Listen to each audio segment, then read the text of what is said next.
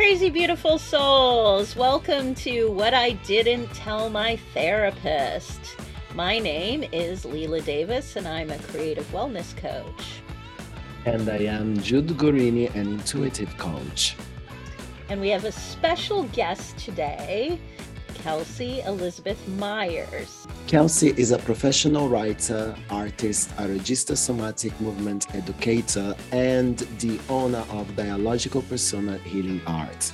And during this episode, we go through many aspects of how she grew her own business, but also about her experience living through racism and healing, Reiki, and many other things. Yes, and you'll enjoy our deep conversation. Thanks for joining us. Here we go. Lovely Kelsey Elizabeth Myers is a professional writer, artist, and registered somatic movement educator with the International Somatic Movement Education and Therapy Association. Kelsey is a force for compassionate change, helping create individuals find freedom from inner blocks that hold them back, and gives them tools to embody resources to transform their lives with soul based expressive arts programs and courses. She brings several years of training with Tamalpa Institute in the life art process, the Academy for Soul Based Coaching, and integrative somatic trauma therapy modalities. She shares all of her knowledge and her skills and her offerings for her business, Dialogical Persona Healing Arts. The mission of her work is to hold space for the full expression of a living, vibrant, and multifaceted self through the embodied arts. Just holding space for that. That's such a lovely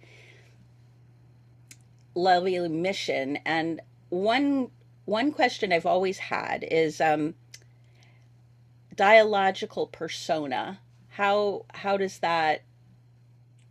How would you kind of share that deeper meaning with us? Yeah, so I was actually in a philosophy class in my 20s. I read this Dutch psychologist's theory called the dialogical self theory, and it um, it reminded me a little bit of Gestalt, but much more heady. There wasn't a whole lot of like embodied components to it. It was much more just about the dialogues and the inner personalities that we all have and how we can begin to integrate them when we like write down their narratives. It is a form of narrative therapy, but really just allow each of those voices to kind of become characters in this dialogue that we have that becomes ourselves.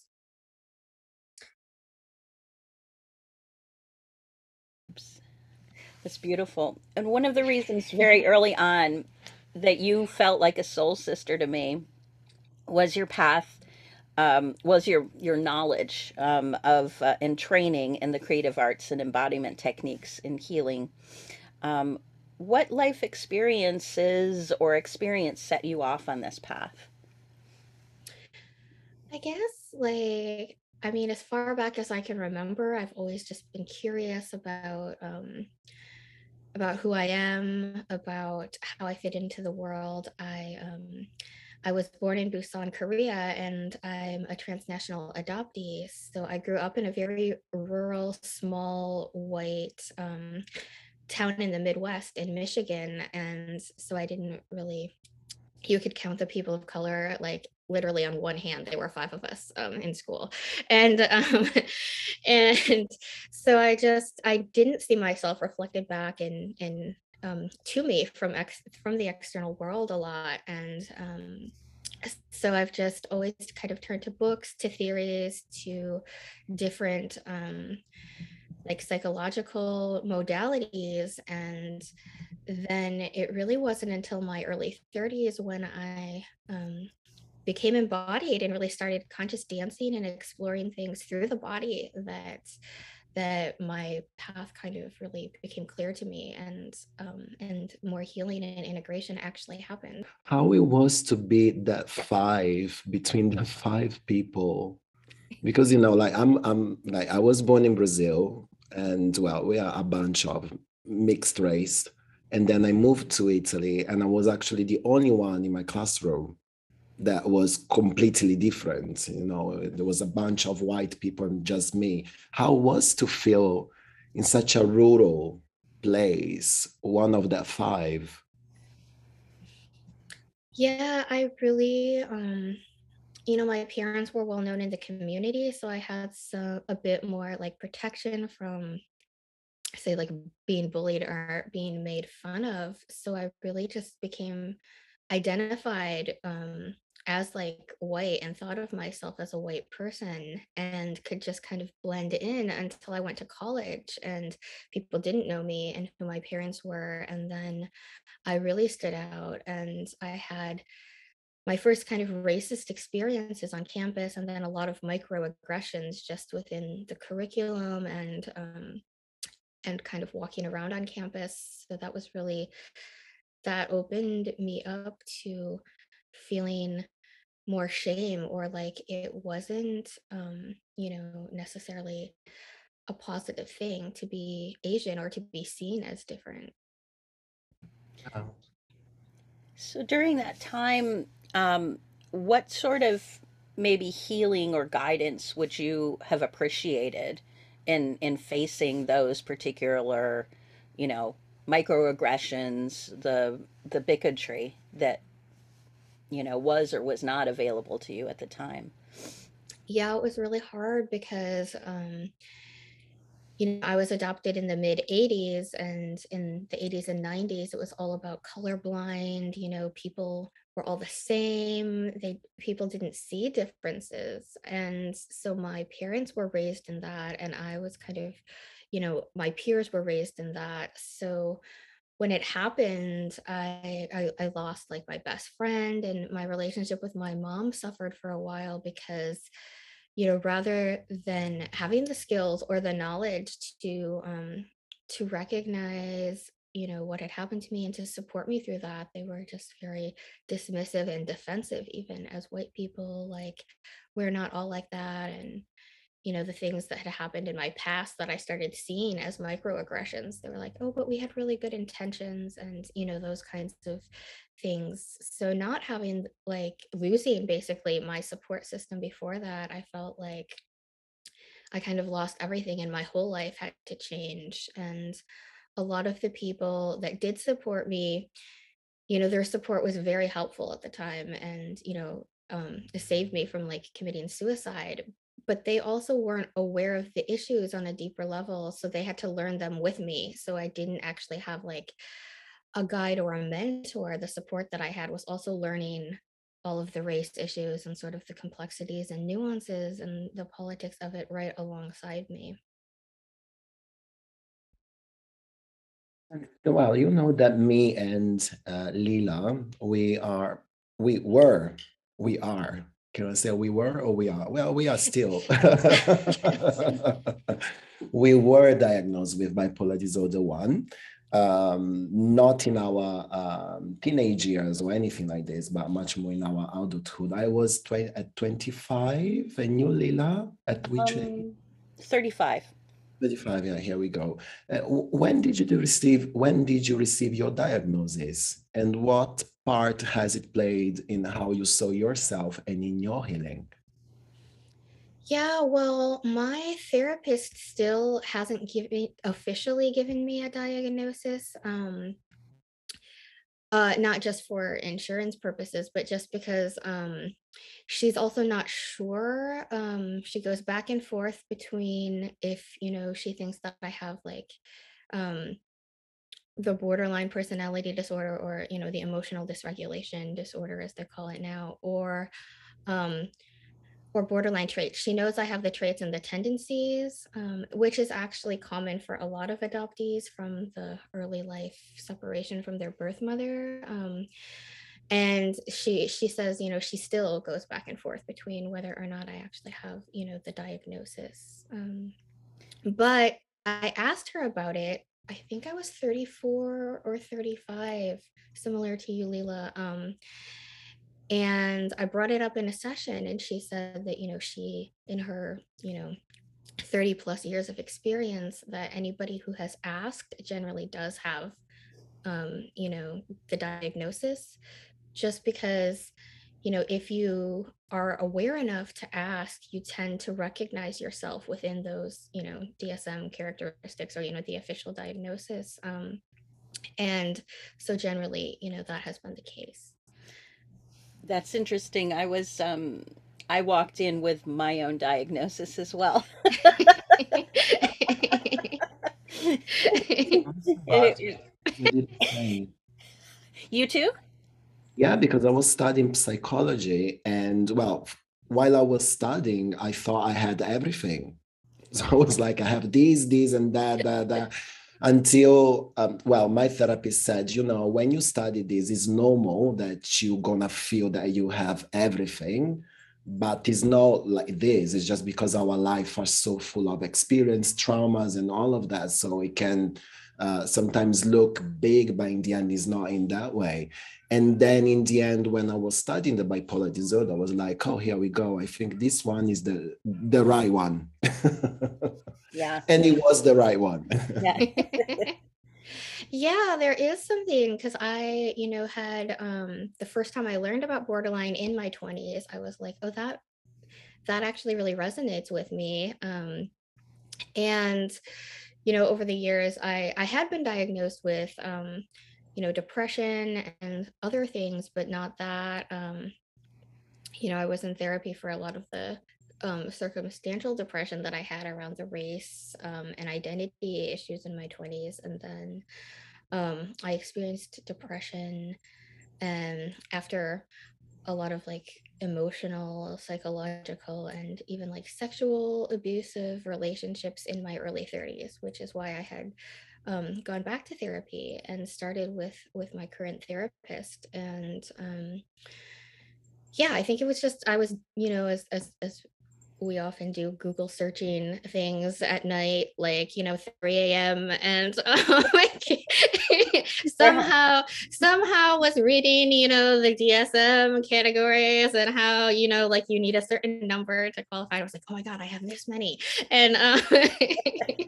Really? Yeah. Like you look at the ACE categories, you're like, oh my goodness. You had mentioned something interesting about the prevalence of this diagnosis with Korean adoptees, and I was wondering if you could kind of fill that out a little bit as to why, and whether that's something that happens with maybe immigrant adoptees across the board, or yeah. It's common for all adoptees, domestic and international, to be either misdiagnosed, or, to have that recognized as part of, their healing process, because, and oftentimes with people who are split, or, relinquished right at birth, they, are missing kind of any of that, after birth bonding, and the developing of the relationship, and kind of the correct object relations with their birth mother. And the first sort of adoption psychologist specialist, Nancy Verrier, called this the primal wound. She said that even, if you have a very loving and attentive and, nurturing adoptive mother, or, kind of second caregiver that comes in, there is this spiritual and, like body language, kind of sounding, like attunement that just can't be replaced. And so she calls this the primal wound. And having the first experience of an adoptee's life be trauma, of course, we create all kinds of different defenses around it, and think of those defenses as who we are, but really they're just trauma responses. And one that is very common with adoptees, is splitting, which is a characteristic of, what they used to call the borderline personality disorder. but really anybody with trauma experiences it just to less intensity. So there is something about when it is the first experience of your life that creates a lot more intensity around it, because it's it's pre-consciousness, it's pre, verbal communication.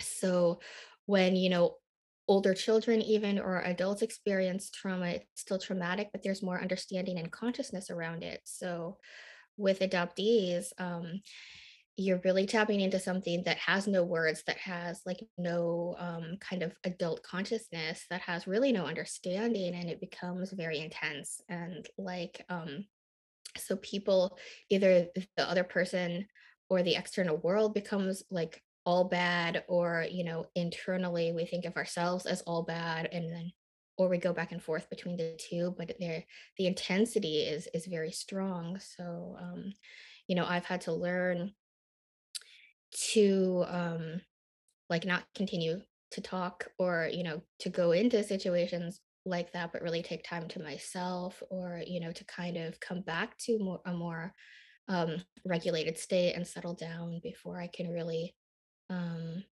see the nuances and the gray and the complexity again. And I've gotten much better at it, and I've integrated a lot of those parts. So my splitting is also not as intense. Um, but there are still, moments where that happens. Yes, unfortunately, life does dish up moments for reenacting our trauma. And while you were speaking, like it came in my mind because I had my mother, but in the end of the day, I was adopted by my stepfather. So, and I lived, like my stepdad, he was not an emotional person at all. He was really cold and conservative and all of that. So, like while you were talking, I was like, wow, probably everything started from there. Because, definitely from my mother's side, but since he was the first time that I had a man in my life, I was probably suffering a lot of mental health without even knowing, because there was not a good communication between us. So, yeah, see, it's opening. Well, Yeah, yeah. oh, I was like, with you had shared, because you never met your mom or any of your birth family, is that right? But that you made a like a mystical connection at one point to kind of like, do you mind sharing that experience at all? Oh yeah, sure.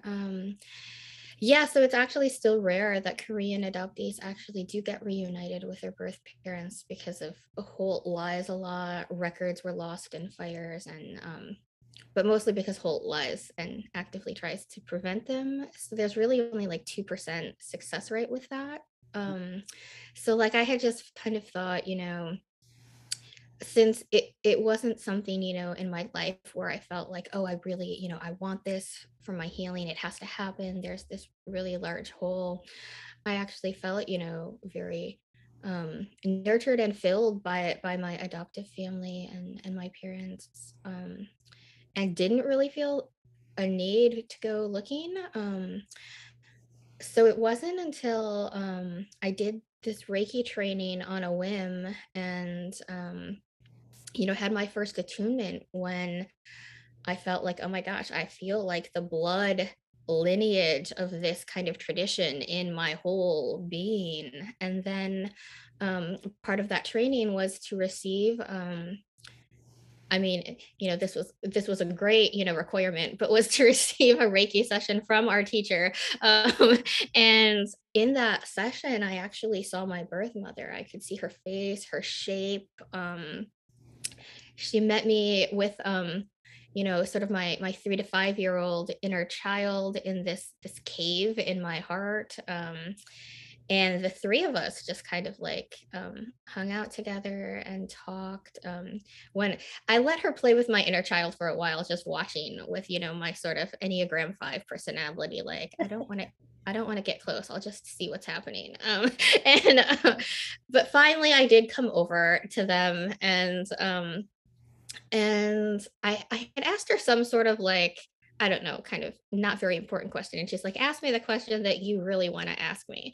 And I was like, oh. Um, and so I did ask if we would meet in this lifetime. And the answer received was no, not like in the physical material world. And I could feel that whole no, like fill my body as truth. And I was like, wow, like I already kind of knew that. And it was that confirmation, but getting that clear no and being able to see her body, like, you know, her shape, what she looked like, finally allowed me to grieve something real, because before that it had just been this idea. um and I imagined her as, like, you know, the cover of my science book of like DNA strands and molecules, which is not a human being. So so it was hard to grieve something that wasn't like an actual person.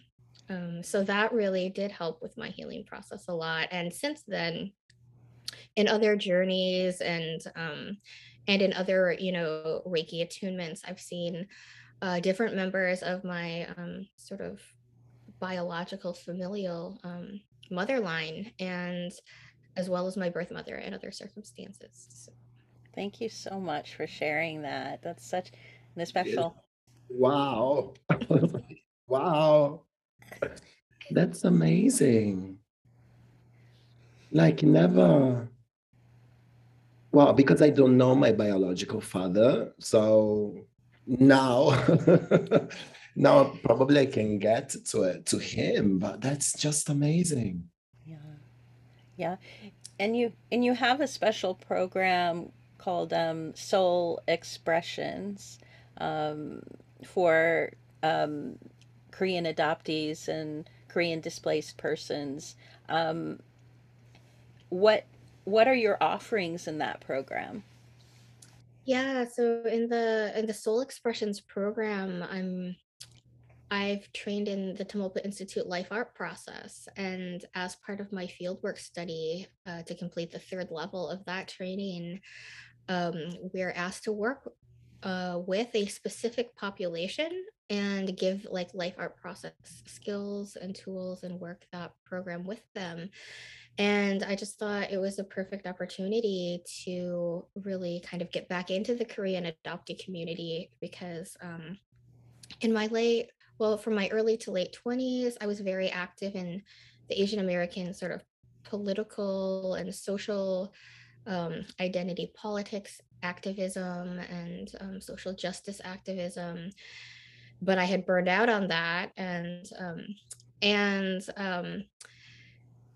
and healed like a lot of my own kind of parts that I didn't really relate to so much of the anger until the Atlanta shooting and the recent COVID, you know, the rise in anti-Asian violence again, of course, had to bring it like really right back in front of my eyes, and put it like at the forefront of my experiences. So it seemed like the perfect time to offer these, you know, skills of really helping to integrate psychological material through movement, writing, drawing, performance ritual, and explore it through the lens of being a Korean adoptee at this current political and social moment in our history, um, when things are really intense and we are exploring more about historical trauma and epigenetics, and really looking at sort of different um, like mystical and energetic healing practices and kind of put them all together. And I mean, it's so, yeah, when I think of like all that you bring to the table, and so and I've personally worked with you, it's just like this magical sort of, mirroring but really supportive presence. So thank you for that. Oh, thank you for that. That means a lot to me. And yes, that's also a very important part of the life art process work and the soul-based coaching that I've also trained in, both of them like mirroring and sort of reflection and being a living kind of model for our clients, you know, within our own beings is a large part of the work. On your website, you had mentioned in the section that's devoted to supporting Asian American Pacific Islander and members of the Asian diaspora. Um, you mentioned how issues related to anti Asian hate is pushed to the sidelines in social justice circles that you've been involved with. Um, why do you think that is? Why do you think? Yeah. Well, as I mentioned, that sort of like colorblind, we are all one, we are all the same mentality was very popular for a long time. And a lot of people grew up or were raised with that kind of thinking, or like, oh, you shouldn't mention somebody's difference because it's not politically correct, that kind of thing. So, and also in a lot of spiritual communities, there is like a natural sort of tendency to focus more on positive things than negative things. um and so a lot of times that does become, when you when you when you make somebody uncomfortable, or you're just because of race or gender or sexuality, rather than kind of really go into the feelings of it and really work on it, there is a tendency to just kind of bypass it, or like push it under the rug, to be more politically correct, or just outright dismiss it by saying, oh, but really there is no difference, and we are all the same and we are all one, which, on some levels, like the spiritual level, is true, but in this actual, like, lived experience we're having as human beings, there's so much that kind of, that gets in the way of that, and bridging that gap by just kind of trying to go there without actually addressing and affirming and really validating and seeing that can cause, like, I mean, for me, it just causes a lot of problems, and really makes me feel like I don't want to be part of these spiritual communities, where that is the tendency. I had actually met a woman in the human design community who is a 6'3" projector like me, and was a coach, and we had started this correspondence, and I posted this article about how like just that sort of that secret kind of law of attraction thinking can cause spiritual bypassing, especially in terms of um race and people who are not white. And she had studied the law of attraction, and she was so offended. She like blasted me on the article on Facebook, and then like defriended me and Oh my God. whatever. And I was like, but this is exactly what the article was saying, that Yeah. that people get so into their law of attraction that that's all they see, and they can't see how other people, might be negatively impacted by some of those beliefs, because they are very bypassing and like devaluing of our experiences in this world. Yeah, it really is. The whole law of attraction works just fine for people that are already doing really well in life. But it's like, oh, well, it's almost like I think like of the sort of Christian wealth theology where they're like, I'm wealthy because God wants me to be wealthy. And it's like, you're attracting wealth and abundance because you have these high vibes. Well, I mean, really? Is that how it works? I mean, to a certain degree, but Yeah. But it's also like, and I don't know if it's your experience as well, Kelsey, but well, at least here in Europe, normally people that does holistic stuff, they are just, sorry about that, Lila, a bunch of white people. A bunch of white people. So when you are, and then it's so weird because then if you think about all the holistic world comes from the other part, is not even from the Western. Um, do, do you think that it's difficult to just come out and create your practitioner, how do you say practitioner? Yeah, be a your business, practitioner. your practitioner and all of that. when you have a bunch of, sorry again, Lila, white people. Okay. And they just, Can't be avoided. yeah, I'm the white sorry. gorilla in the room. um yeah, I think, where I am in the San Francisco Bay Area, there are more like people of color practitioners and holistic healers. But yes, I mean, there are still a lot of white people. My Reiki teacher actually is white, and there is a time in my life in my 20s when I was super, social justicey, that I would have had a problem with that. But I don't, because she's very ethical and very like honoring in her practices, and she's a great person. And she really, is a great healer. She's also my somatic experiencing practitioner, and so I mean, I've experienced a lot of healing directly from her. And yeah, in my 20s, I did write a lot of articles about how, oh my God, like all of the love and support and healing I receive is from white people. And why is that? And sure, there is like, there is that political side to it. And now that I'm older and, have more of that integration, I'm like, and, when you find people that are healers and that are people, that are right for you, then there is a sense that, race doesn't necessarily have to be the forefront of that when it's a healthy, and positive and really positive relationship. um but there is something to be said for seeing yourself reflected back in the people that are your mentors and that are, your healers. And what I'm hearing from the Korean adoptees in my soul expressions group this first time around is that for many of them, it's the first time they've had like a teacher or a practitioner, somebody in that role who does look like them, and how meaningful that is for them because they've never had it before. Yeah.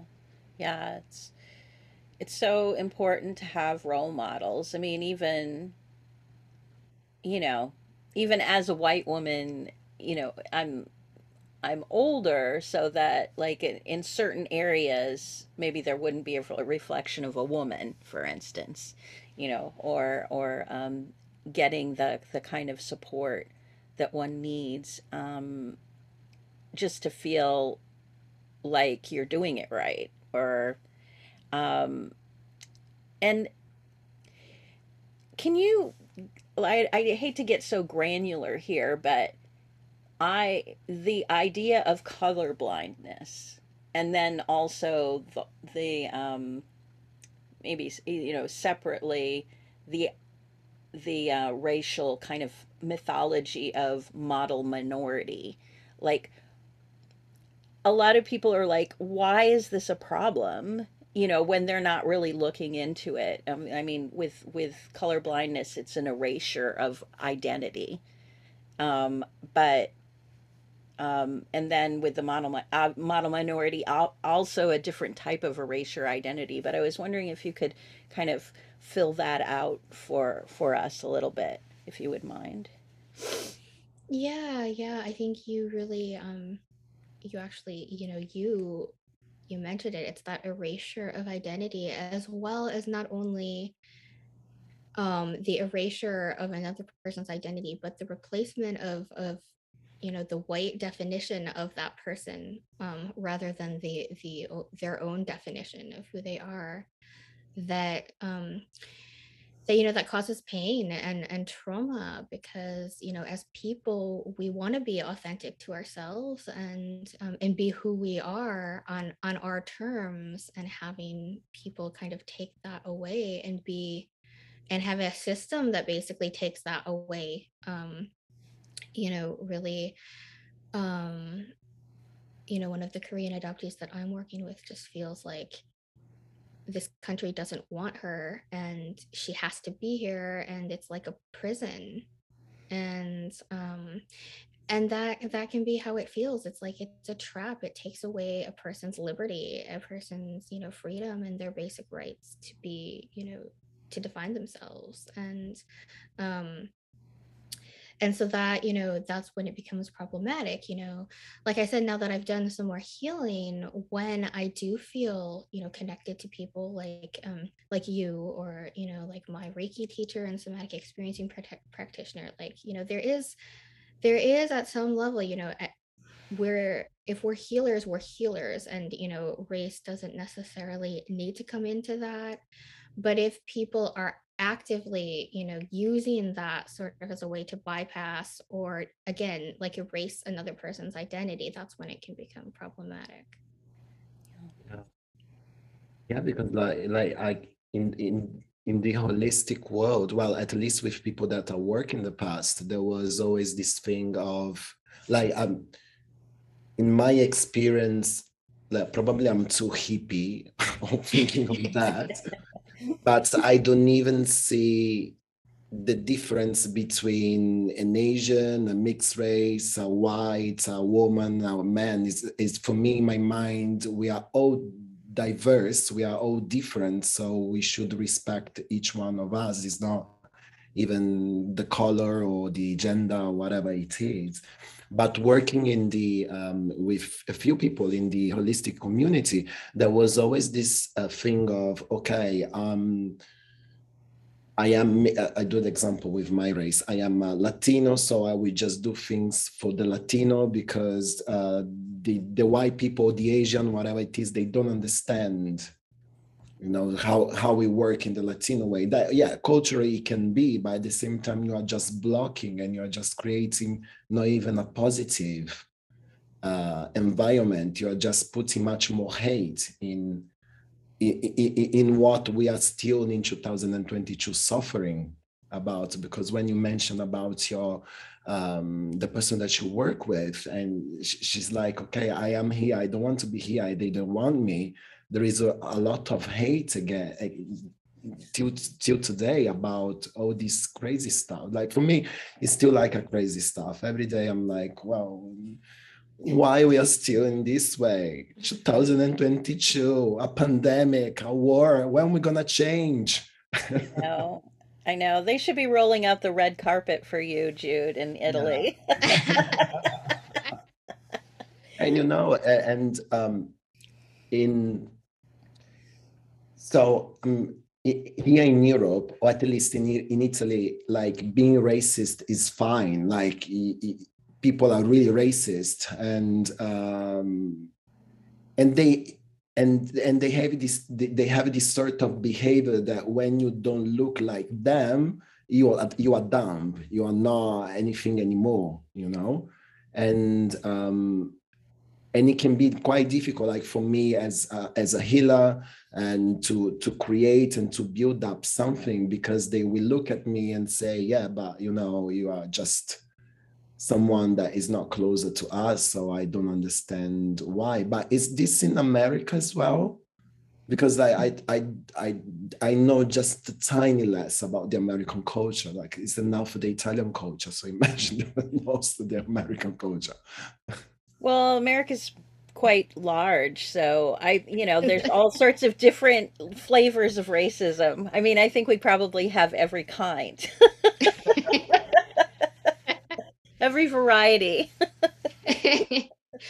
Yeah, it's true. It really depends on location. I lived in Nashville, Tennessee, and I was raised in the Midwest, which is very close to the South and has a lot of Southern culture and kind of like the people that migrated up from the South during, the big car kind of boom in Detroit. So it's very closely aligned with the South. And um, but it's different. The Midwest is different than the South, and in the South it really is very similar to what you were saying about Italy, Jude, that like um that it really is like people notice if you're different, and do have a different way of treating and looking at you. And also, you can't bring it up. Like, you can't have a conversation like this in the South. Like, everything is just swept under the rug. Like, there's no discussion about it. The racism is just that. It's the racism, and that's the culture. Yeah. Yeah, be oppressed and like it.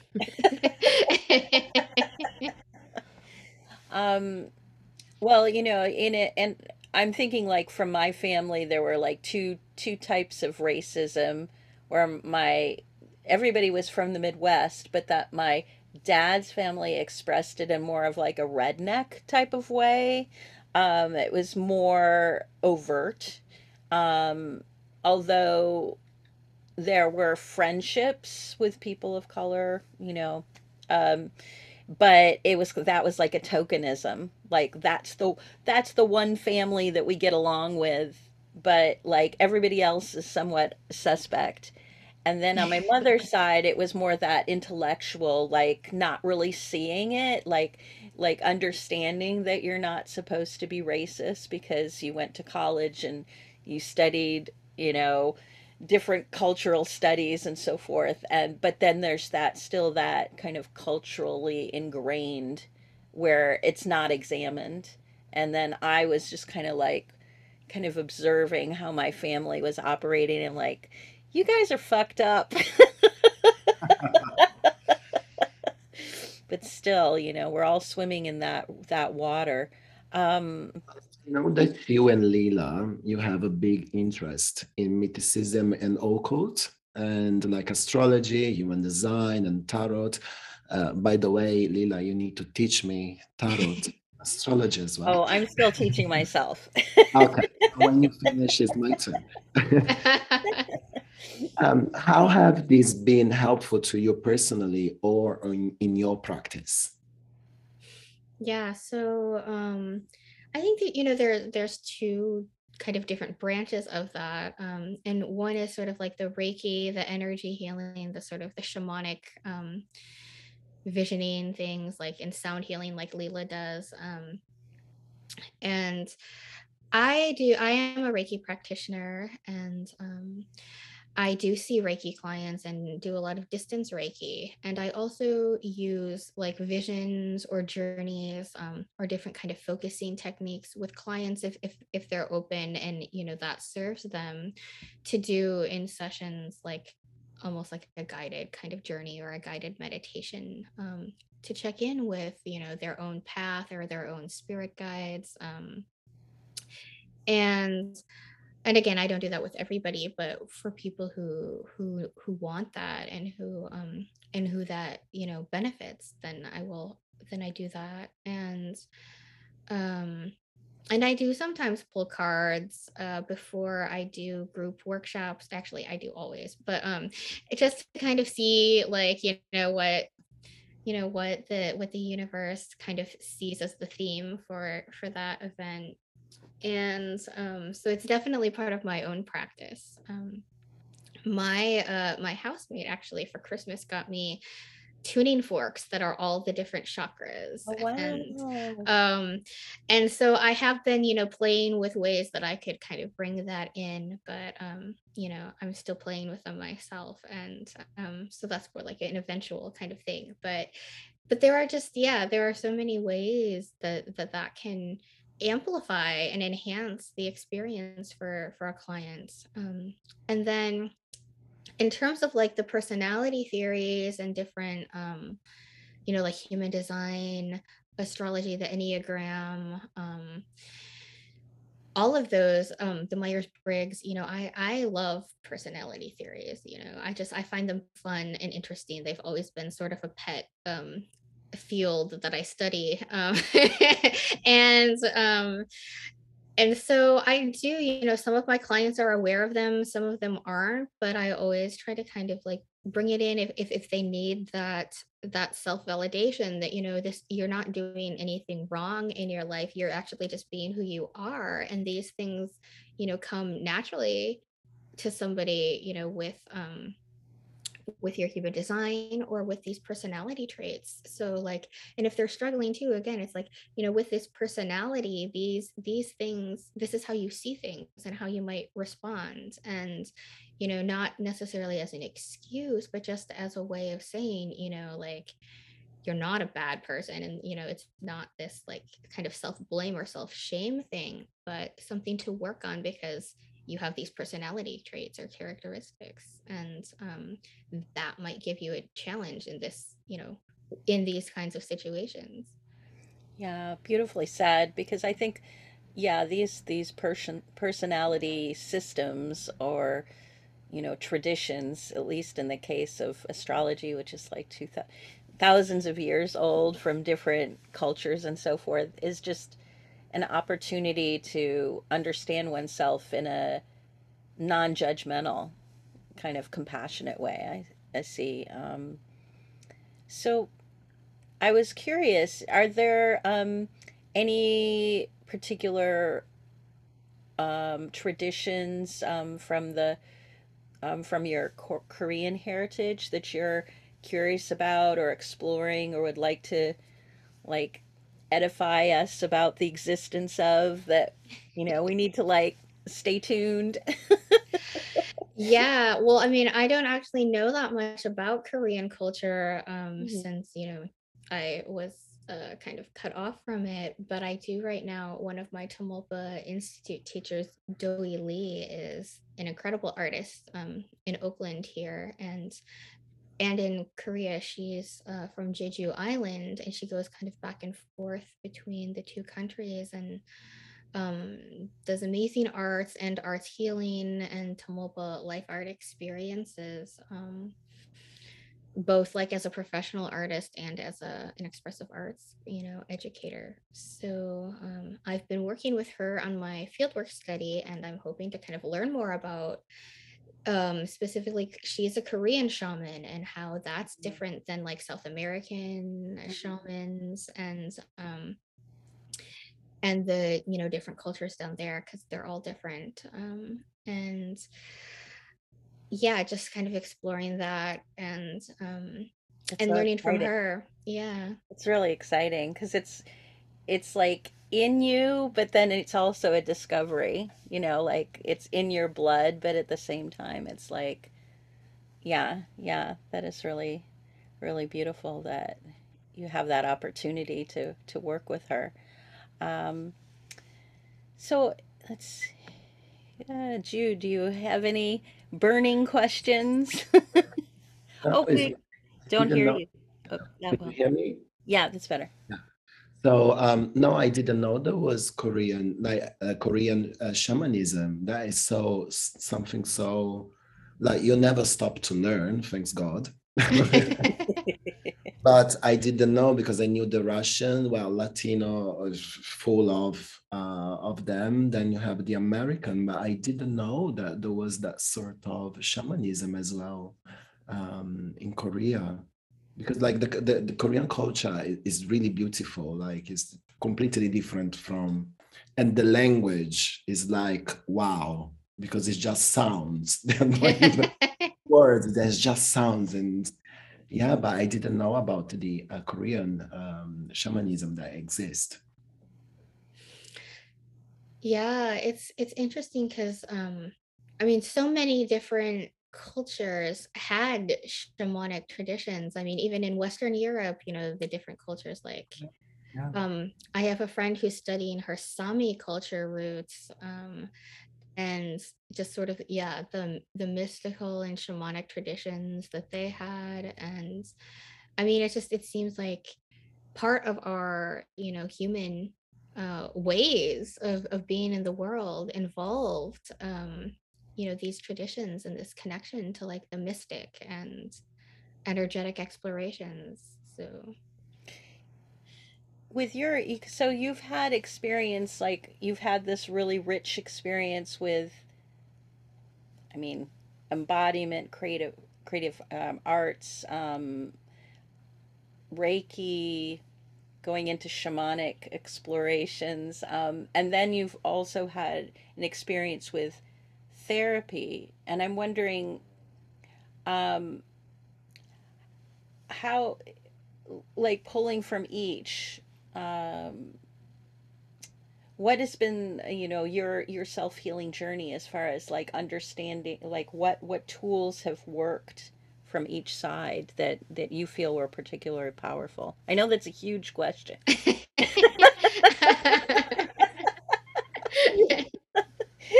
So you're not being graded. yeah, I feel like they all have. so much to offer, and I pull them together in ways that have worked for me in my personal journey, um and then really just pull them, as you experienced, in ways that feel natural and are beneficial for my clients when I work with them, for their journeys. So I think it is a gift to be so kind of like have such a wide range of knowledge and such breadth over different modalities and traditions and ways of being in the world, so that when working with an individual, I can pull from the different things that would, best serve that person in the moment that we're working together. And how would you define, like, if a person, like, on their journey, they need a therapist versus a coach? Like, if there was a point where they, you know, I need this or that, like, how do you define the difference? Yeah, it's tough sometimes to know.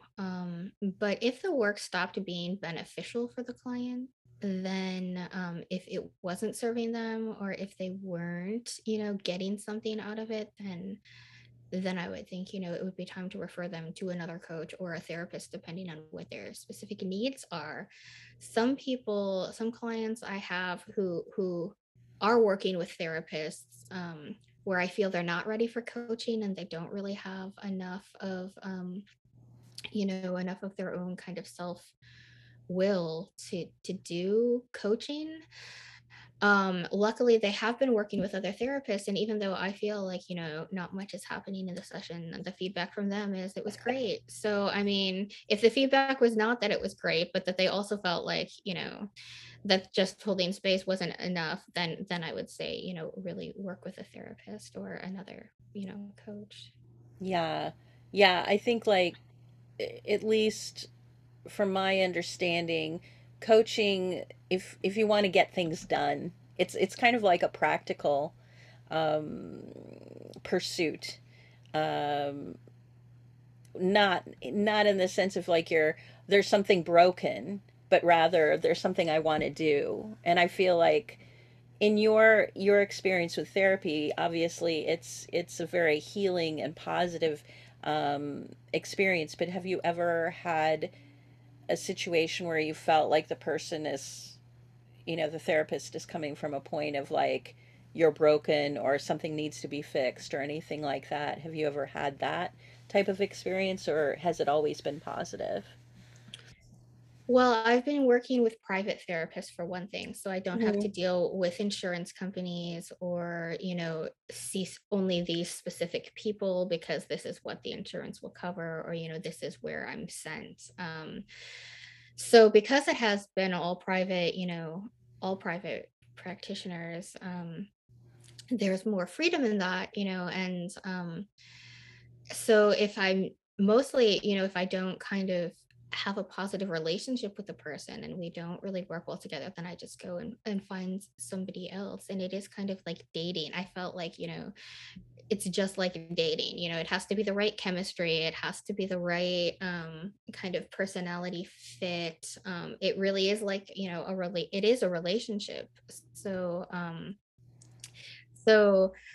it took me a while to find a therapist in my 20s that I could work with, and it actually just ended up being the head of the counseling center at my college. And I tried like going to out to these private, people, but I did not like them at all. And then I just happened to, have a session with her. So the free kind of, what the school provided worked for me then. And then it took me a number of years out here to find a therapist, that I could really work with long term. And I also have a somatic experiencing practitioner, and she was actually the first one. And we just kind of worked.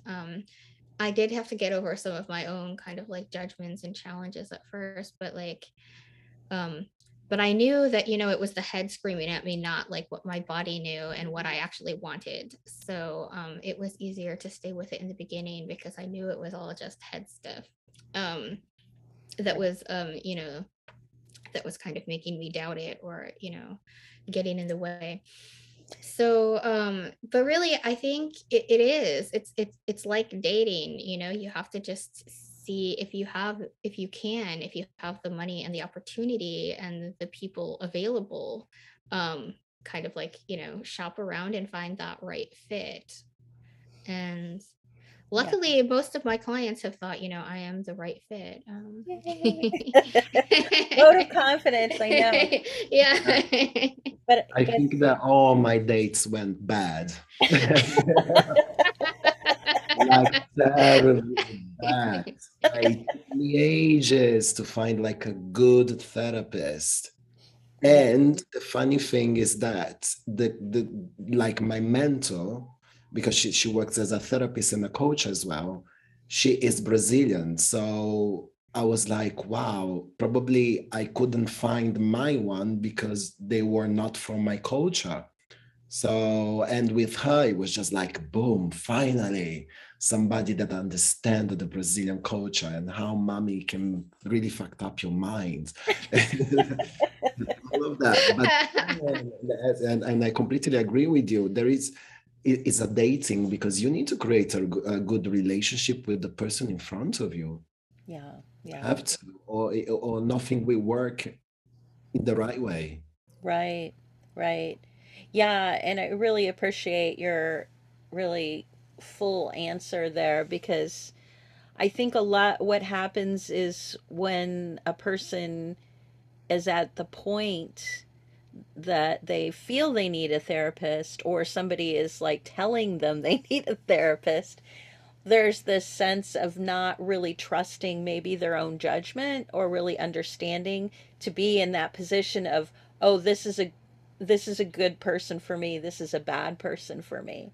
But hearing that sense of like, yeah, you are like being a consumer in the sense of like, or being on, it's like, this is, this a good date, is this a bad date, you know, and then moving on without, because there's that sense of like, oh, this person's an authority, they know what I need to do, but essentially we need to know that we're authorities of our own selves, although that's a hard realization for many people to come to. Well, thank you so much for everything. Is there anything you want to share about like upcoming offerings or events or message to the people? No time. Na, na, na, na, na, na, na.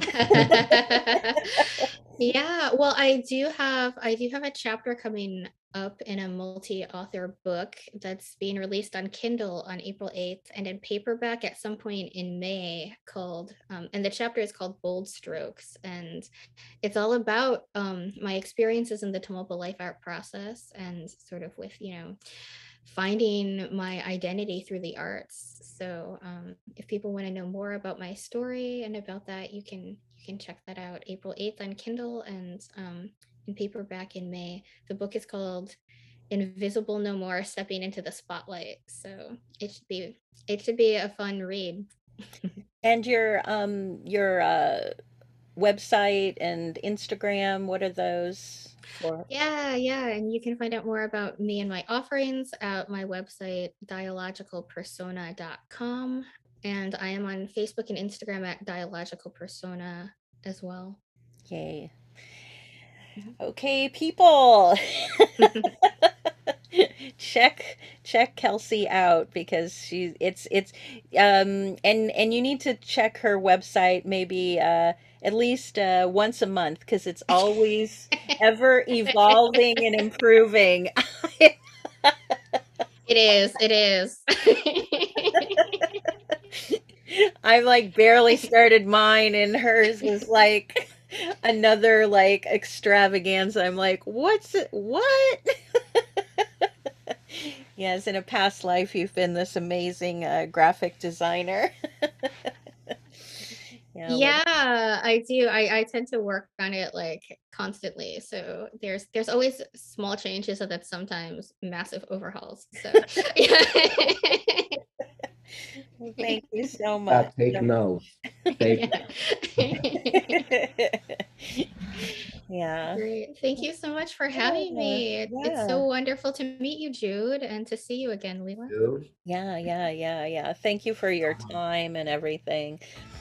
So, if you enjoyed our conversation with Kelsey Elizabeth Myers as much as we did, please check out our What I Didn't Tell My Therapist Facebook, Twitter, and Instagram accounts.